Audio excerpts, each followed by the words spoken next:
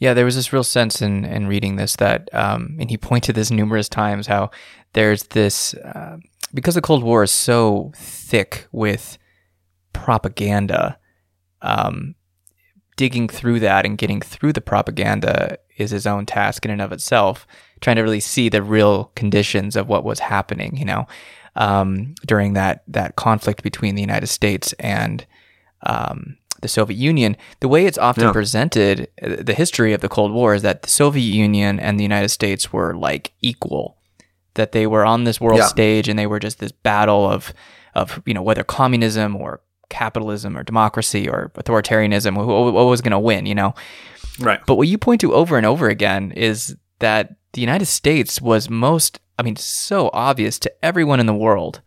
Maybe not to Americans. Including like Stalin, Yeah, maybe not even Americans, because they were so thick with ideology, they couldn't necessarily see it. But everyone in the world knew that the United States was the superpower. The Soviet Union was there. Soviet Union knew it very well, yeah. Yeah.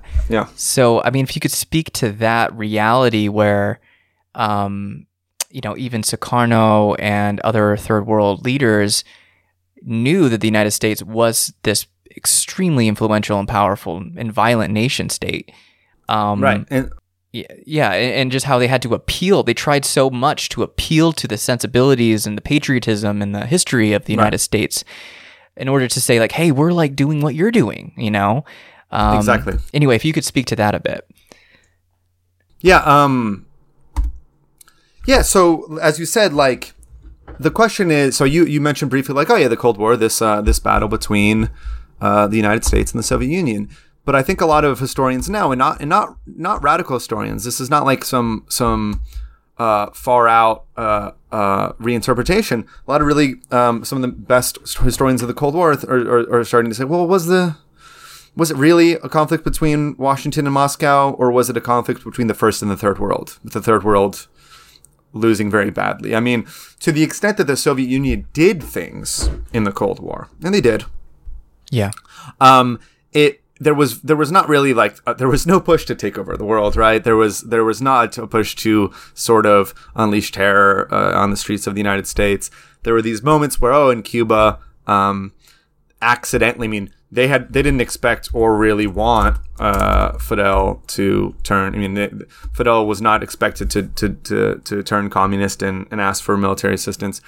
Those are the flashpoints where the Soviet Union is kind of almost like, because they knew, and and this is not because the leaders of the Soviet Union were nice guys. Even Stalin, who was clearly brutal and murderous and cynical whenever he felt that was the best way to act, recognized that it's not best to provoke the United States. He was completely destroyed, or his country was completely destroyed by World War II. He thought through, as a result of his own sort of dogmatic Marxism-Leninism, or his own interpretation of it, he thought that the West, the First World, would destroy itself in like an intra-imperialist war. So he thought that the imperialist countries would go to war with themselves again, and that the Soviet Union could just kind of wait and get better at science and agriculture, and then history would be handed to them, right? Mm-hmm.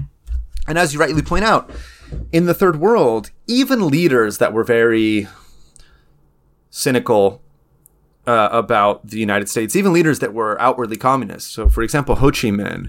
When Ho Chi Minh declared independence from France in 1945, the speech started, "All men are created equal. They are endowed by their creator with certain inalienable rights. Among these are life, liberty, and the pursuit of happiness. This immortal statement was made in the Declaration of Independence of the United States of America in 1776." End quote. So, he's saying this not only because he actually believes in the same ideals, he's also hoping that the United States doesn't pick a fight with him, because he doesn't want to be in a war with the United States, the most powerful military and economic power that's ever existed, right? So he's making the case to them, I think, in good faith. Like, look, man, the French dominated us for hundreds of years.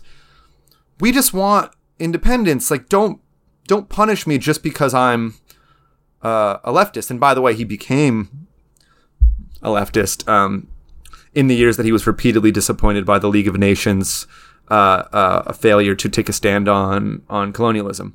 But then Sukarno, again, same thing, 1955, Bandung Conference, they organized this meeting of the peoples of the third world, and as he says, sort of very, very inspirationally, you can watch the speech on YouTube, saying this is the first time in the history of humanity that colored peoples have gotten together without white people overseeing us.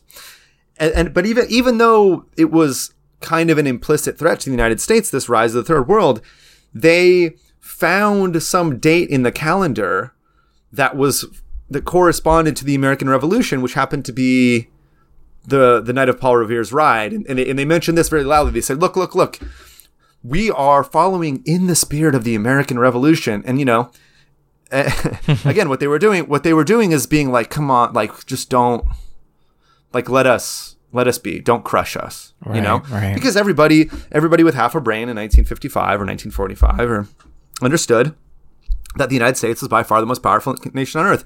Again, Fidel Castro, a very hard-headed,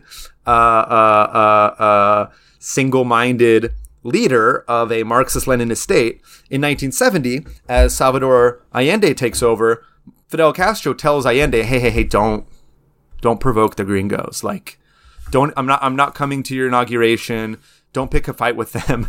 Because what everybody understood, and everywhere in the world that was not the United States, is that the U.S. was a trigger happy, if not aggressively ideological power. That if you got in their sights, they would probably throw a lot of resources to crush you. And very tragically, this is what happened, and my book happens to be about one tactic that is employed in the second half of the 20th century. Just not because I found it the most interesting, or it was just a story that I stumbled onto and I moved to Indonesia, and it just the use of the intentional mass murder of leftists, and as I point out in the book, and I found that in at least 20 nations, the United States, allies of the United States, carried out the intentional mass murder of leftists, and of course Indonesia in 1965 was the worst case, with the death of approximately 1 million innocent civilians. And this was something that there's this tragic conversation that I think you probably noticed in the book, but this back and forth between certain sectors of the left and the center right, like, well, can we construct this sort of mild social democracy? If we play by the rules, will we get away with it? Or do we have to be militant and self-defensive and ready for the inevitable return of the white people? Well, are the white people going to come back and try to crush us? Or if we do things according to the way that they say they believe things should be done, if we act according to their self-professed beliefs, will we be fine? And very, very tragically, this is one of the hardest parts of the book for me to grapple with. It was the people that believed in the self-professed ideals of the United States that ended up crushed or worse.